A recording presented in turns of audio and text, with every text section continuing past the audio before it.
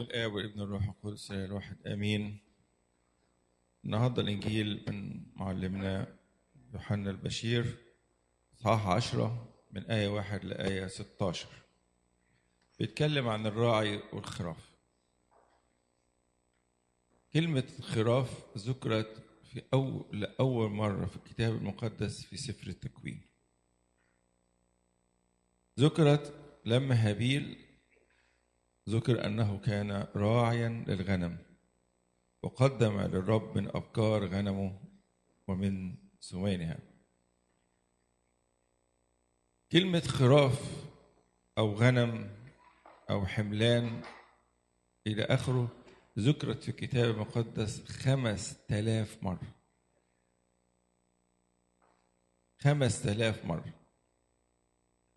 وكانت في العهد القديم أو على الأقل في المنطقة بتاعة فلسطين وسوريا والحتت ديت الخراف دي ليها دور كبير جدا، وكان الثروة بتقدر بعدد الخراف أو قطعان الماشية اللي بيمتلكها الإنسان.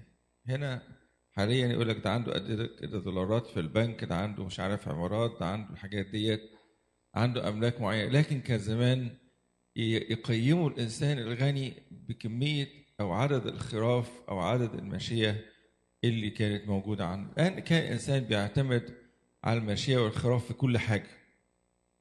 ياخد اللبن واللحم بتاعها ياكله. السوق بتاع الخراف دوت لما كانوا يجيزوا الغنم كان باحتفال ضخم جدا عشان ياخدوا الصوف، يلبسوا الصوف ويصنعوا منه الخيام بتاعتهم عشان التدفئة. وفي نفس الوقت كان ياخدوا الجلود يصنعوها، والعظم برضو كانوا يصنعوه. فكانت تعتبر بيستفادوا من كل حاجة في الخراف، فكانت من أهم الحيوانات. وناموس موسى ذكر أن من ضمن الذبائح التي تقدم كانت الخراف أو الحمل. عشان كده يسموا المسيح بإيه؟ حمل الله. وكانت الخراف في المنطقة دي تتميز إن ليها اللية. طبعا كلنا عارفين في مصر ليها لية، هنا مفيش في الغرب اللية ديت، لكن في منطقة سوريا ومنطقة فلسطين كان موجود اللية. عشان كده ما كانت تقدم ذبيحة كان ياخدوا اللية دي يحرقوها بالكامل كتقدمة للرب. في سفر لاويين يقول أن كانت اللية تحرق بتمامها على المذبح. وكانت الخراف ديت بيخلوها ترعى طول النهار، وبالليل بيجمعوها في الحظاير. وكانت الحظاير دي بتحاط بسور إما من الطوب إما من الخشب، وكان يبقى فيه كلاب عشان تحرس هذه الخراف. طب كان الراعي يخلي الخراف تمشي قدامه ولا هو يمشي قدامها؟ في المنطقة دي بالذات كانت الخراف تمشي ورا الراعي. كانوا متعودين ان الراعي يمشي قدام وهي تتبعه. عشان كده في يوحنا 10:4 يقول: ومتى أخر الخراف الخاصة يذهب أمامها والخراف تتبعه لأنها تعرف صوت الخريف. زي ما قلت جز الخراف يعني قطع الصوف بتاعها عشان يستفادوا بيه. كان بيقام احتفالات كبيرة جدا لجز الخراف، ودي مذكورة في الكتاب المقدس في أماكن كثيرة. منها لما دعا إبشالوم لما حاول ينتقم من أخيه أمنون لما أخطأ مع أخته، دعا في الحفلة بتاعة جز الخراف دعا كل إخواته عشان ينتقم من أخيه أمنون.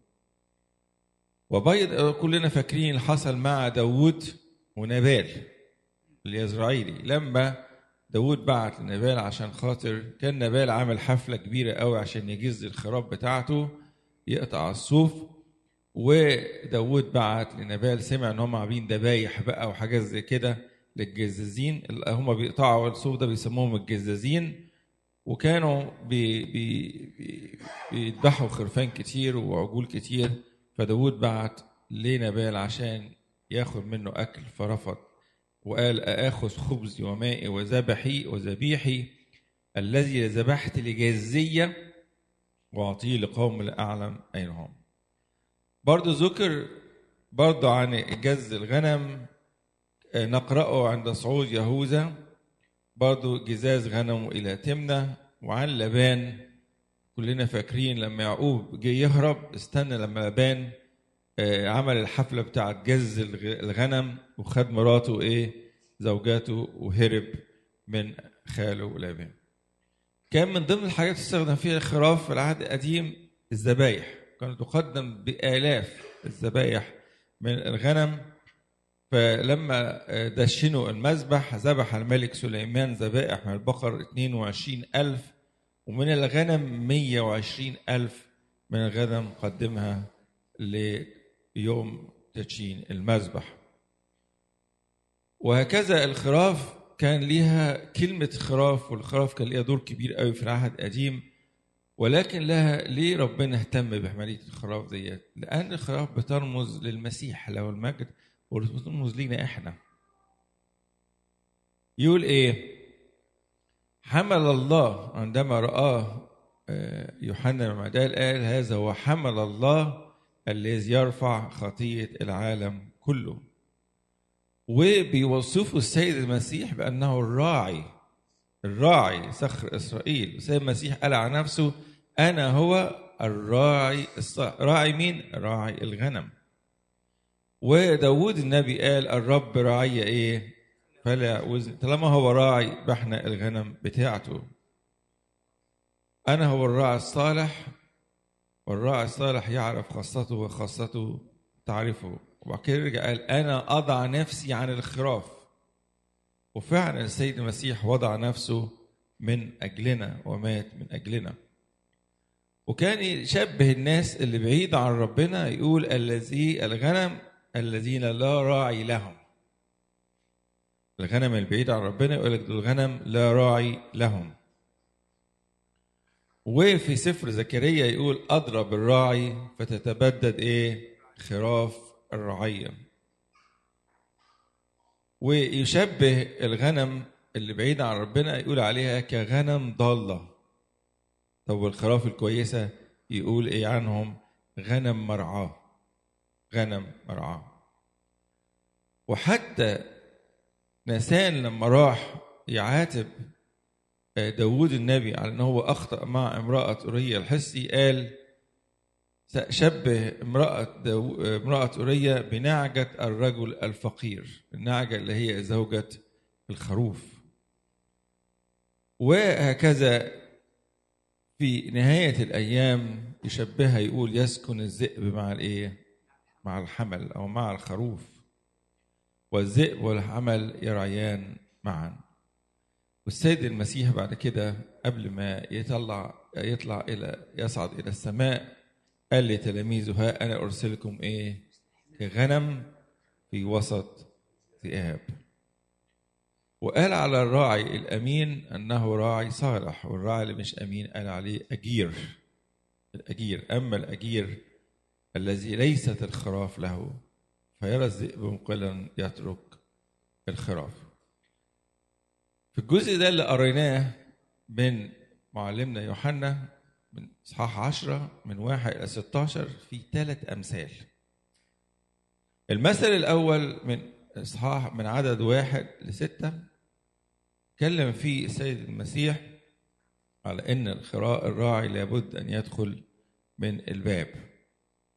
وبعد كده ضرب مثل تاني قال أنا هو باب الخراف أو أنا هو الباب.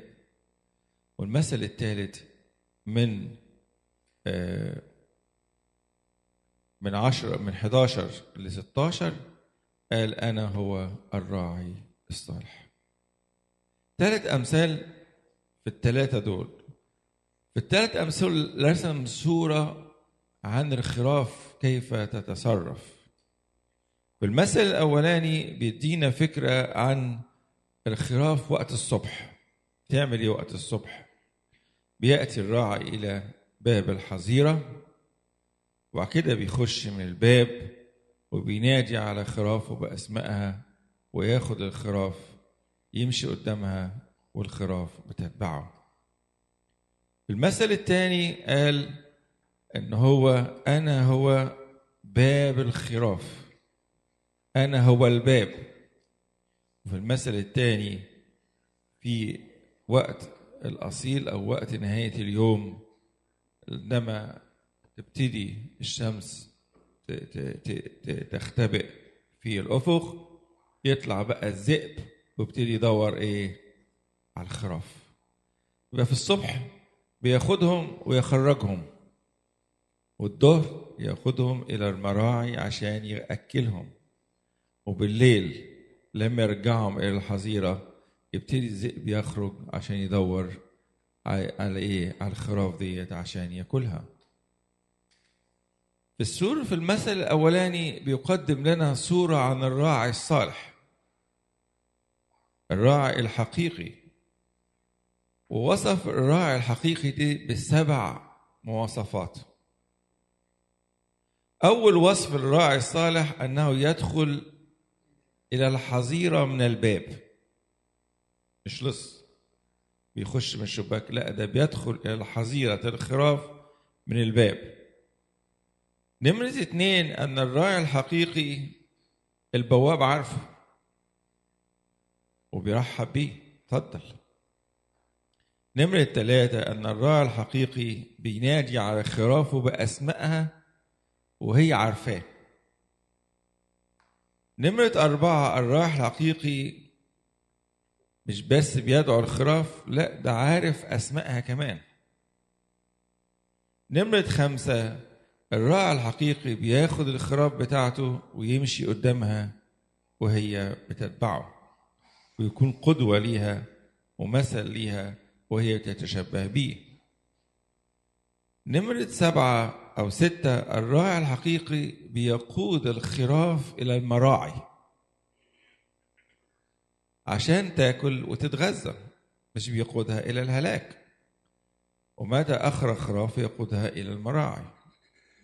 7 حاجة أن الراعي الحقيقي يتقدم الخراف ويدافع عنها ومستعد إن هو يموت من أجل هذه الخراف.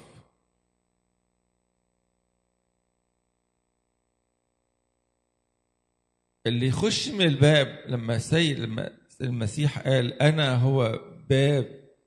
هو باب الخراف، اللي يخش من الباب ده السيد المسيح قال عليه أنه يخلص ويخرج ويدخل ويجد مرعى. اللي يخش من الباب بيخلص ويخرج ويدخل ويجد مرعى. يعني ايه الكلام ده؟ يعني اللي هيروح للمسيح بيجد 3 حاجات. أول حاجة بيجد الخلاص. نمرة 2 بيخرج ويدخل يجد الحرية، يدخل يطلع زي ما هو عايز، هو ابن. نمرة 3 يجد مرعى، يجد الشبع. فاللي يخش من الباب الخراف، اللي يخش إلى المسيح، اللي بيدور على المسيح كباب، لما قال أنا هو الباب، بيجد 3 حاجات. نمرة 1 يجد الخلاص، بيحصل على الخلاص. نمرة 2 يجد الحرية. نمرة 3 يجد الشبع. العالم لا يعطيك الشبع، عشان كده السيد المسيح قال كل من يشرب من هذا الماء يعطش أيضا. لكن المسيح هو الوحيد الذي يعطيك الشبع. كلنا جعانين، وفي شيء يقدر أن يشبعنا سواء السيد المسيح له المجد. عشان كده يقول في آية جميلة أمامه شبع وسرور. ومعجزة 5 خبزات والسمكتين يقول لك إن الجموع كلها أكلت وشبعت، وفاض عنها 12 قفة مملوءة مليانة بالخبز. ليه؟ لأن المسيح هو الذي عنده الشبع. العالم مش ممكن هيشبعك. طب ده اللي يخش من الباب يجد 3 حاجات ديت. امال السارق بيعمل ايه؟ السارق بيجي يعمل 3 حاجات. يبقى السيد المسيح بيدينا 3 حاجات، بيدينا الخلاص والحرية والشبع. طب واللص بيدينا برضو 3 حاجات، يسرق ويذبح ويهلك. يسرق ويذبح ويهلك 3 كلمات ماشية بالتدريج.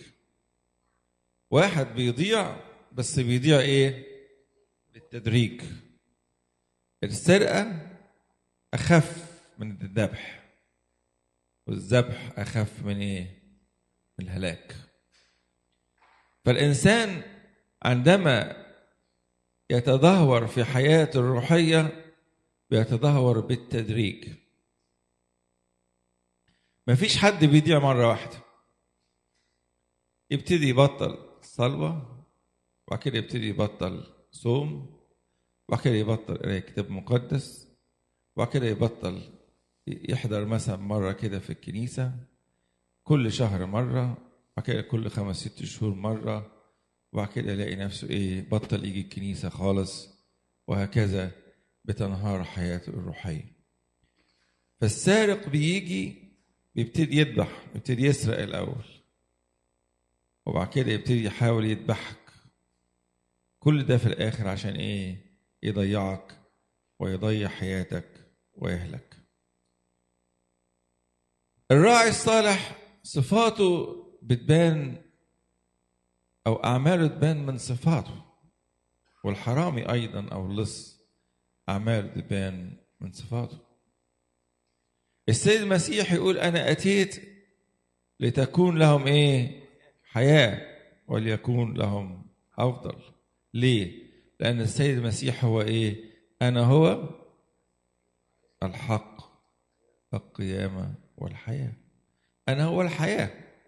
صفة من صفات المسيح هي الحياة، وبالتالي بيدينا الحياة. أما السارق يقول لك لا يأتي إلا ليسرق، أن صفاته دي طبعه. السارق طبعه السرقة، طبعه الذبح، طبعه الهلاك، فبيطبق الكلام ده علينا. لكن احنا لما نمشي مع السارق هنتسرق، حياتنا هتتسرق مننا وهيذبحنا، وفي الآخر هيهلكنا وهنضيع تماما. بنتذبح في الأرض، بنفقد أشياء كثيرا، بس الهلاك هيكون في الآخر هلاك أبدي.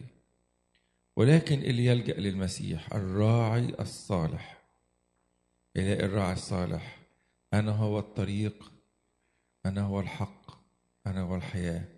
يعرفك الطريق، يعرفك الحقيقة فين، يعرفك الحياة فين. خلينا نمشي ورا الراعي الصالح، خليه هو قدامنا واحنا نمشي وراه. اوعى تمشي ورا السارق لئلا يسرقك ويذبحك ويهلكك. أنا أتيت لتكون لهم حياة وليكون لهم أفضل. أنا هو الراعي الصالح، والراعي الصالح يبذل نفسه عن خراف. الله يجعلنا كلنا أن نكون غنم مرعاه، أن نكون غنم مرعاه، غنم حقيقي بيسمع صوت الراعي، بيعرف يميز صوت الراعي عن صوت السارق. ربنا يعطينا كلنا أن نميزه صوته، مش بس نميز صوته، نمشي وراه، نتخذ المسيح قدوة في كل أعمالنا، في كل كلامنا. قبل ما انطق أشوف المسيح لو كان في مكاني هيقول قبل ما أعمل عمل أشوف المسيح لو كان في مكاني كان هيعمل خلينا نتشبه بيه زي ما بولس الرسول تشبه بيه، نتشبه نحن أيضا بإلهنا القدوس الراعي الصالح، وإلهنا المجد آمين.